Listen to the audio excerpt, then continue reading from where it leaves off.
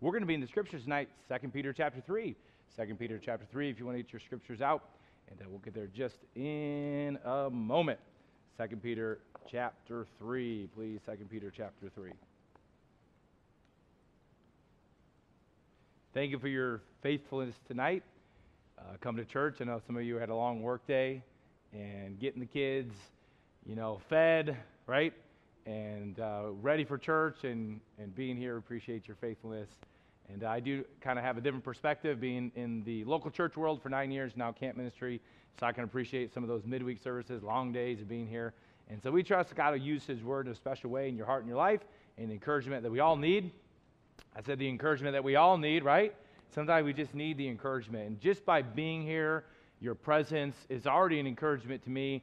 I get the privilege to travel around, but just knowing that there are people of like-minded faith all around this state and really the Midwest, it's an encouragement to me. I'm not the only one who believes that a Jewish carpenter rose from the dead and that He is the eternal Son and that He's coming again.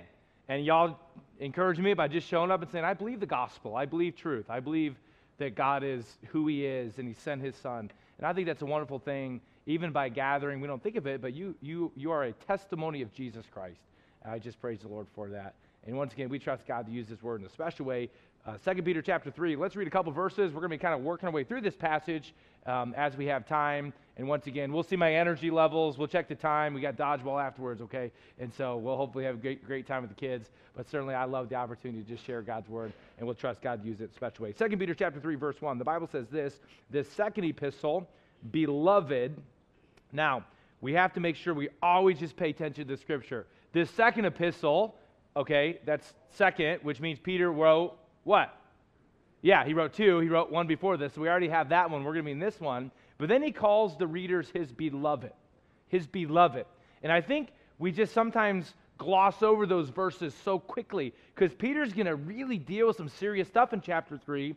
And the fact that he just calls his readers beloved shows his love as an elder, a pastor, an apostle for the people that he's ministering to. He loved these people. Sometimes we forget about that.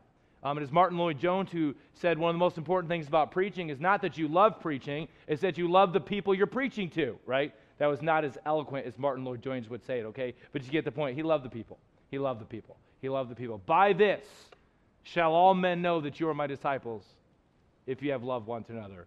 Well, Peter understood that. He knew that. The second epistle, beloved, I now write unto you in both which I stir up your pure minds by way of remembrance.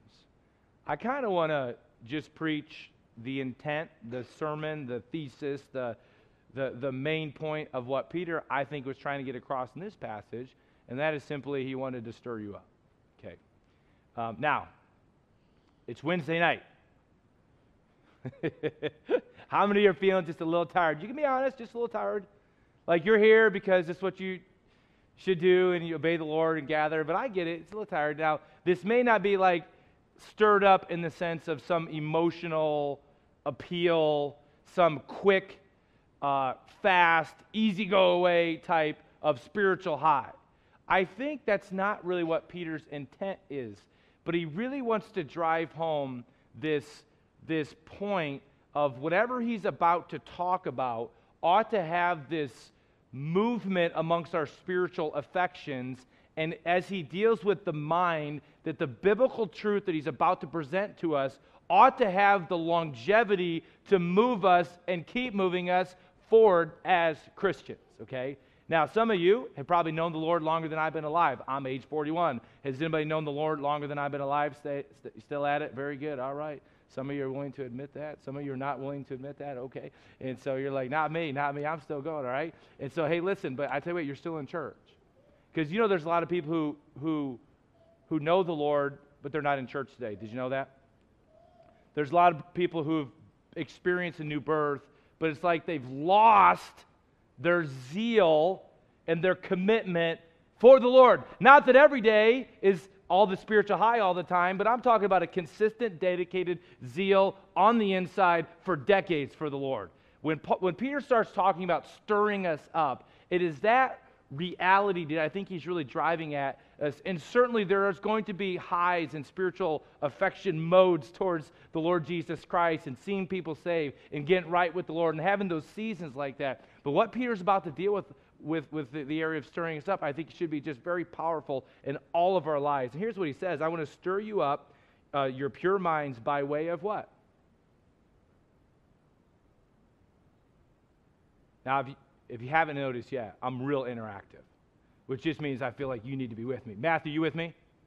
Matthew's going to be at snow camp, right, Matthew? You going to bring that gigantic violin again? You can tell my musical literacy right here. Okay, so Matthew, we'll see you. Now, you going to play dodgeball tonight, Matthew? Okay, you're on the list. Okay, you're on the list. You're on the hit list. Thank you, Matthew. I'll pick on you the rest of the night. Okay. And so, Matthew, you with me? Yep. All right, so Peter says, I want to stir you up by recollection, by calling you to remember some things. So that's a good way of saying this: I ain't going to preach anything new tonight. Or certainly something maybe you not have heard. Now, there's a guy in the room named Martin. Have you met Martin yet? Probably not, because him and I have something in common. Martin, it's our first time here, right, Martin? First time here. There's Martin sitting next to my wife right there, and so it's his first time here. And so what the scriptures are doing is getting us to remember things, okay? Things that we haven't, or I'm sorry, things that we already know, okay? And so for those of you who know the Lord and have known the Lord a long time, let's just see how Peter lays out this passage for us to stir us up, okay? Everybody got it? Flip back, if you with me, to chapter 1. 1 Peter chapter 1. I want you to see this same truth, but in a different light. Look at verse 12, if you would, please, of 1 Peter.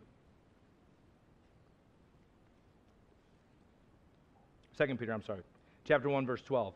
Wherefore I will not be negligent to put you always in what? Okay, see it? How many of you see that connection? So he's saying, I want to put you in remembrance, okay? Here's what Peter says: of these things, though you know them, and be established in the present truth. So he's talking to people that already know these things, and not only do they already know these things, they're kind of already like established, okay? They say, I've got this. But yet Peter felt the burden, as he'll indicate, that the Lord has revealed to him, at least in this context, that he's about ready to put off this tabernacle, that is, he's about ready to go to be with the Lord. And by the way, a good reminder for all of us that this tabernacle is just temporary. Come on now. Did anybody take any ibuprofen today? This is a good reminder for some of us, right? I took some ibuprofen today because my back is hurting. Is this what happens when you get old? I'm like 41. Is this what happens? Matthew, this is what's going to happen to you when you get 40, now ibuprofen, right? And you start feeling about this sinful, cursed tabernacle. Peter's like, I'm about ready to put this tabernacle on. Absent with the body is what? Present with the Lord. Absent with the body is present with the Lord. So he says, I'm calling you to remembrance, verse 12. Verse 13, yea, I think it meet, as long as I am in this tabernacle, here he goes, to stir you up. See it? You guys see that?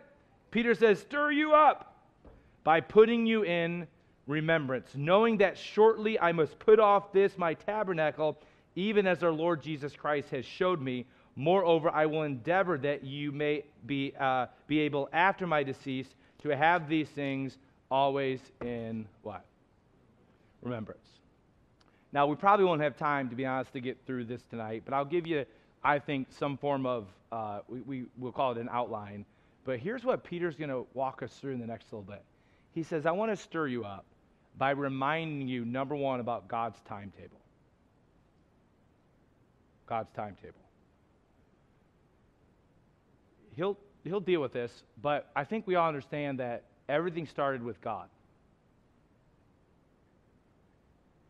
That what makes him God is he doesn't need anything. He is transcendent above everything. He has no beginning. He has no end. In the beginning, as we know of time and space and what we know as reality, God was before that. Okay. He's always been. And so Peter's going to help us walk through a little bit of God's timetable, especially when scoffers start questioning God's character. You'll watch it. You'll see in the text. So not only is Peter going to stir us up, reminding about the reality that God has been working his plan since the moment he spoke this world into existence. Can you follow that tonight? That we get frustrated, we get upset, we lose sight, we get panicked, we get distracted. But hey, listen, the God in heaven who controls this world, who spoke into existence, who upholds all things by the very word of his power, every moment, in every millisecond of all of time, he is sovereign in control. And we need to hear that. And we need to hear it again and again and again and again. And then he talks about his heartbeat. So not only God's timetable, Peter eventually lays out what God's heartbeat is. What is his main purpose? And I think that should stir us up a little bit because we get so distracted. We get so distracted. John, sound guy. Everybody know John the sound guy? He's a really nice guy. You should have him be the sound guy. Okay, so John the sound guy, hey, listen, we get distracted. We all do. And God says, no, this is what I'm doing and why I'm doing it and why I'm not doing certain things, my heartbeat, okay? And then if we have time, God's expectation for his people. So let's look at God's timetable, if you would, please. Verse 2, let's keep reading in chapter 3. Everybody good so far? All right, somebody back there is good. I'm good. Let's go. Verse 2, that you be mindful of the words which were spoken before by the holy prophets. Now, once again, a little bit of Bible study tonight, and I think we're trying to preach, declare God's truth, and call us to action, certainly. But hey, listen, when he starts talking about being stirred up, the first thing he talks about in verse 2 is the Word of God. You'll hopefully, in today's crazy day, and even among, we would say, broader evangelicals or those somewhat Bible-ish, gospel-ish, there's enough Jesus to make it somewhat palatable, definitely not our flavor church. But they're always trying to stir us up with a lot of other things. You know what I'm saying? They're going to get stirred up by politics and about this and about this. When what I've come to realize is that a true, genuine follower of Jesus always gets pointed back to the Word. And it's the Word that ultimately becomes the basis for all stirring us up. And so the very fact that you're in a Baptist church, a Bible-believing church, okay, this is a good thing, okay, because there can be a lot of fluff out there in a lot of different ways. But yet, Peter calls these disciples back to the Word. And that's what he says in verse 2. Notice that you may be mindful of the words which are spoken before by the holy prophets and of the commandment of us apostles of the Lord Jesus Christ, or the Lord and Savior, apostles of the Lord and Savior. Notice what he just did. Matthew, this is really cool. He's talking about the words of the prophets, which is kind of like the old what? And he takes the Old Testament and says, this is the Word of God. And then what does he mention next in that verse? Yeah, the commandments of the apostles, which would be God through or Jesus through the apostles gave us kind of the New Testament, right? So he takes the Old Testament, the prophets, and the apostles of the New Testament and brings them up on the same level. Now, you and I don't appreciate that as much because we just pick up our Bible and say, well, there's the Word of God. Well, back in this time, as Peter was writing this, okay, it needed to be emphasized that the apostles had the Word of God. This is how Jesus gave the Word, okay? So once again, to stir us up, he points us back to the what? To the Word. The Old Testament and now the New Testament. By the way, when was Peter written? Does anybody know? Like, Mr. Wilson, I've got to know all this stuff coming to church tonight, okay? So it was about 61 2. There's some disagreement sometimes by scholars, okay? So let's just say this. 30 years after Jesus' ascension, okay? Jesus was raised from the dead, and God ascended him, and he sat down at the right hand of the Father. 30 years later is when Peter is writing this and elevating the Word of God. Because it's very important, because know in verse 3 what's happening here. Knowing this first, that there shall come in the last days, and he begins to discuss now the timetable issue that I've pointed out. In the last days, scoffers. What's a scoffer? I mean, come on. There's like nothing new under the sun. Anybody ever made fun of the Bible today? You crazy Bible-believing people, that believe that God created this world in 6 literal days, right? And the Bible is the Word of God. I mean, some of you crazy people show up to church 3 times a week, don't you? Because you believe Jesus is alive, right? He's the salvation. And this whole concept of being made fun of and being on the other side of the world, it's like there's nothing new, okay? Because there were scoffers back then, and these scoffers were walking after their own desires, and these scoffers were, don't miss it, what were they doing in verse 4? They were saying, where is the promise of his coming? Hey, Peter, you've been talking about this Jesus for 30 years now. Like 3 decades have gone by when you said he ascended and he hasn't come back yet. Well, isn't that what the Lord Jesus Christ said? He said, if I go, I will come again. As he left and the angel pointed out, as Jesus ascended in that same manner, he is going to come back in that same manner. So this return of Jesus Christ and the fulfillment of this has been preached now for 30 years, and it hasn't happened yet, CJ. And what begins to happen? All the scoffers are going, oh yeah, God's not going to keep his word. God's not going to keep his promise. God's not going to fulfill it. God's timetable is off. What are you talking about, you crazy people? That's what was going on here in this context. And yet the people of God in this room who are born again, we know the Bible is the Word of God. We know Jesus Christ came the first time. We know he's the eternal Son. And we know he's coming again.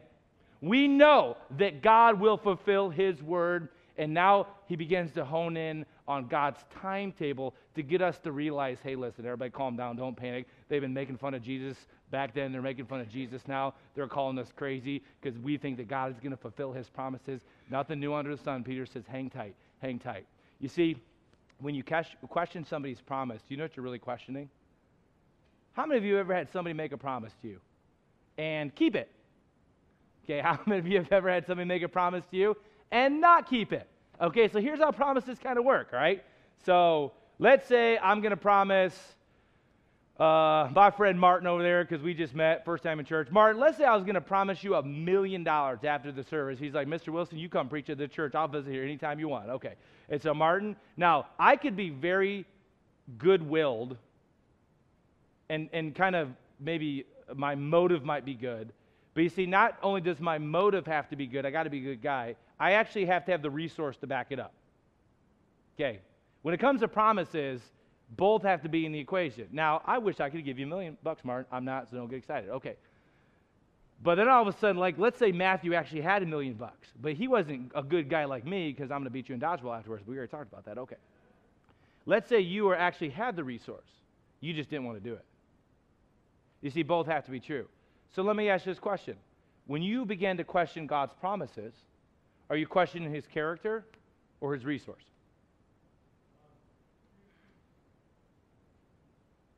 Yeah. I don't know about you, but I do not think that anybody of Adam's race, I just said Adam's race because there's only one race. We need to make sure as Christians, by the way, we don't say racism or races, because that gives the idea that there's multiple races. There's one, and it's Adam's race. I don't think anybody that has ever been born from Adam should have the audacity to question the character of Almighty God.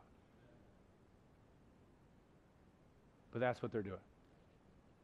And so Peter's trying to get the believers to just think through this, have a mindful approach about God's timetable. Okay, so here's what he's going to do. Notice the text continues in this line. Verse 4. Where is the promise of his coming? For since the fathers fell asleep, all things continue as they were from the beginning of the creation. Kind of like, hey, Peter, you've been saying things are going to happen, but it just seems like everything's continuing as it is. Verse 5. For this they willingly are what? Yeah, well, that just kind of describes an unbeliever. Okay, willfully ignorant. Okay, they're ignoring willfully what is happening in planet Earth. Notice what he says. That by the word of God the heavens were of old, and the earth standing out of the water and in the water. Uses some pretty unique language there, but what event is he talking about here? Yeah, creation. This God, who literally spoke things from his very word, things out of nothing to something, in the most dynamic, complexity, beautiful of what we know as creation. And we don't have time to unpack all of the design and power, but we do know, folks, come on now, he created it.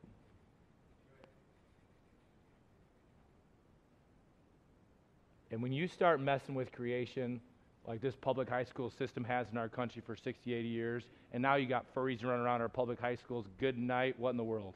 What do you expect? You take God out of this, it doesn't make sense. Period. End. So Peter says, hey, listen, where's the promise of his coming? Listen, just remember that God's the one who started it all.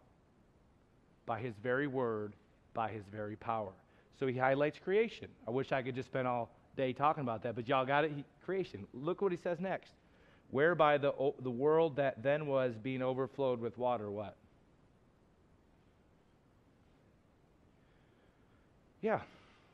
So what's the next event he talks about? You want to be stirred up? Peter says, you grab a hold of these things.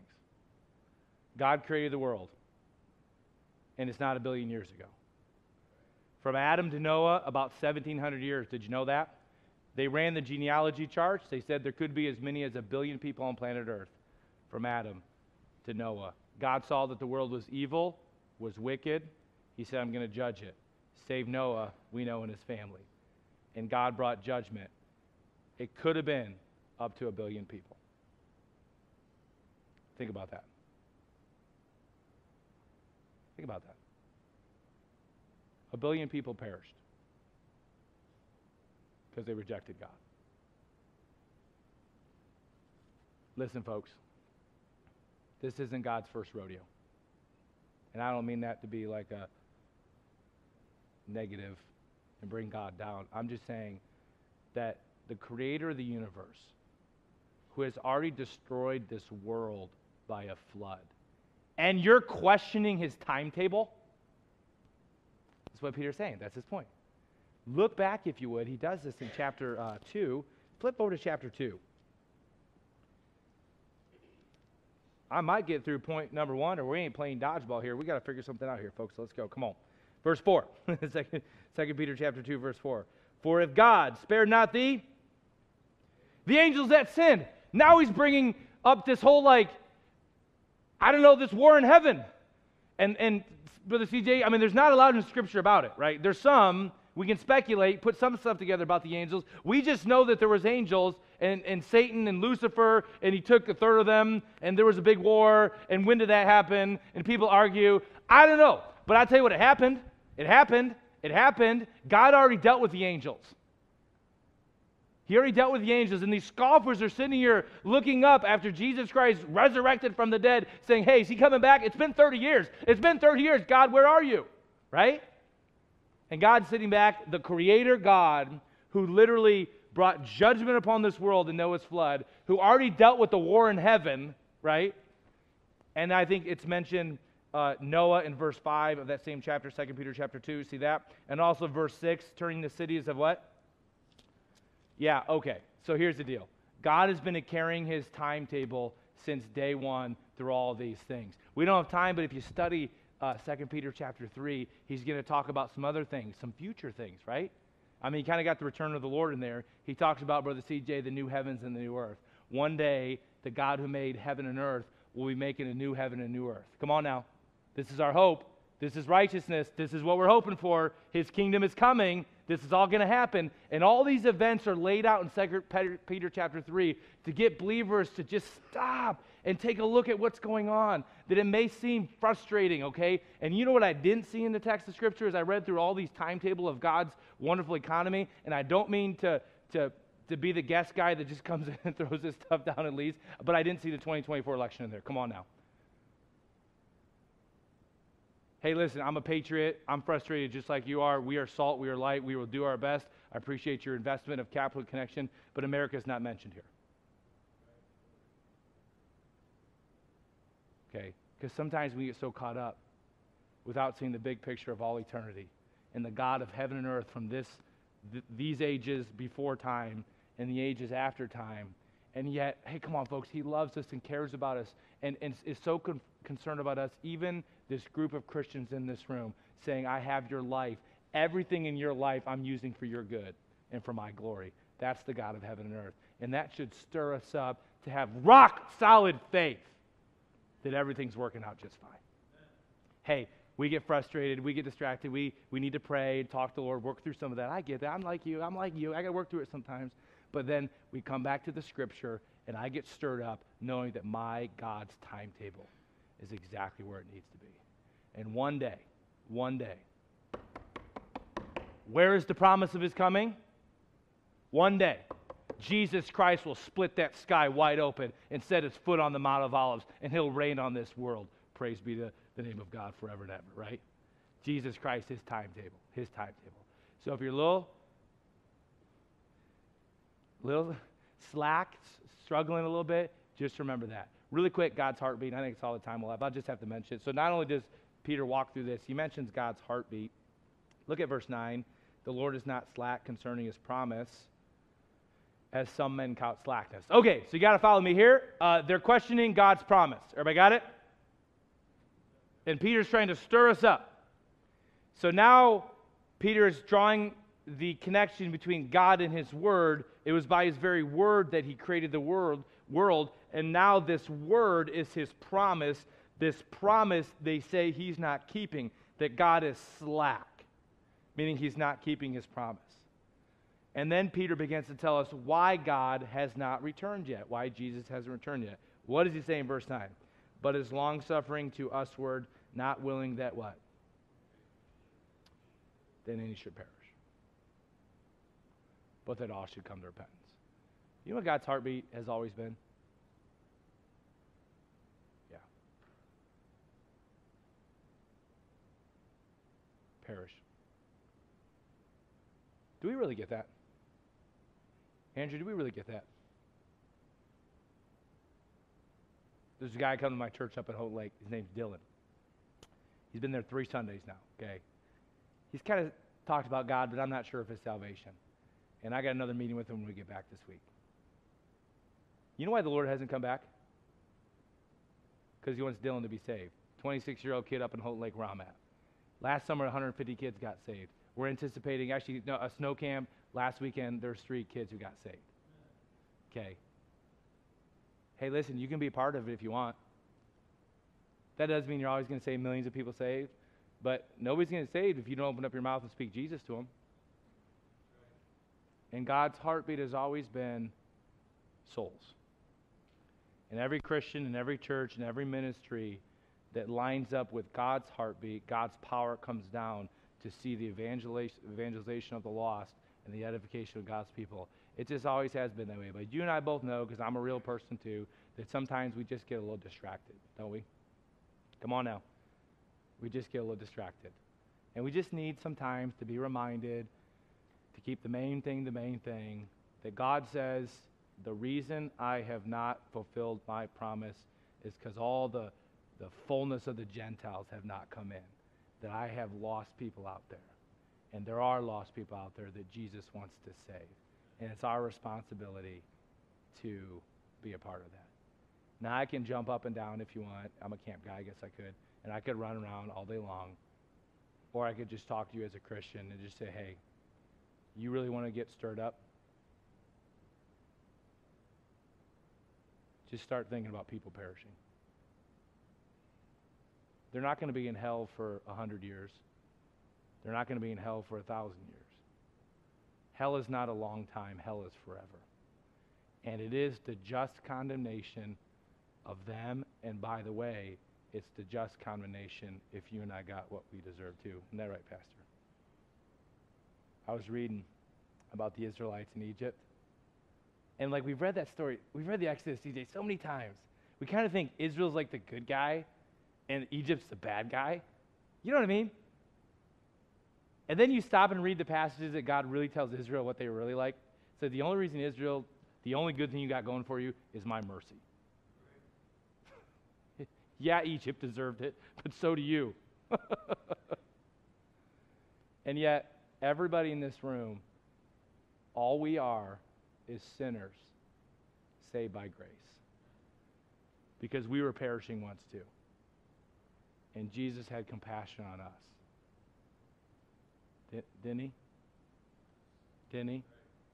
And saved you, redeemed you, called you, forgave your sins, gave you eternal life. And for me, at age 17, in the route that I was heading, and the sin consequences that were going to be a part of my life, you think my sweet, godly wife sitting over here and my 2 boys and the opportunity I have to serve Jesus at Camp Kobiak, that would not all be a part of my life if it wasn't for the God who saved me and called me, right? And we forget about that. We forget about that. And Peter's just trying to stir us up. He's just trying to stir us up by reminding us about God's timetable. Everybody got it? God's in charge. He's coming again. Just keep believing, keep trusting, keep giving, keep living. Base your life on it. Raise your kids on it. Give your money towards it. Do it to the day you meet Jesus Christ. Okay, that's faith. That's real faith. And just be reminded that the Lord is not slack concerning his promise, as some men count slackness. He's long-suffering, not willing that any should perish, but that all should come to repentance. Hey, God's expectation for his people is in these verses, but you're going to have to read it yourself tonight before you go to bed, okay? Because we're going to crash land this sermon, like I said, all right? Hey, listen, if God's touched your heart, just respond to him. Be stirred up. Stay faithful to the Lord. We're all in this together. Appreciate the opportunity I have to share God's word. Go ahead and bow your head and close your eyes. I'm going to ask Pastor, would you be willing to come at this time?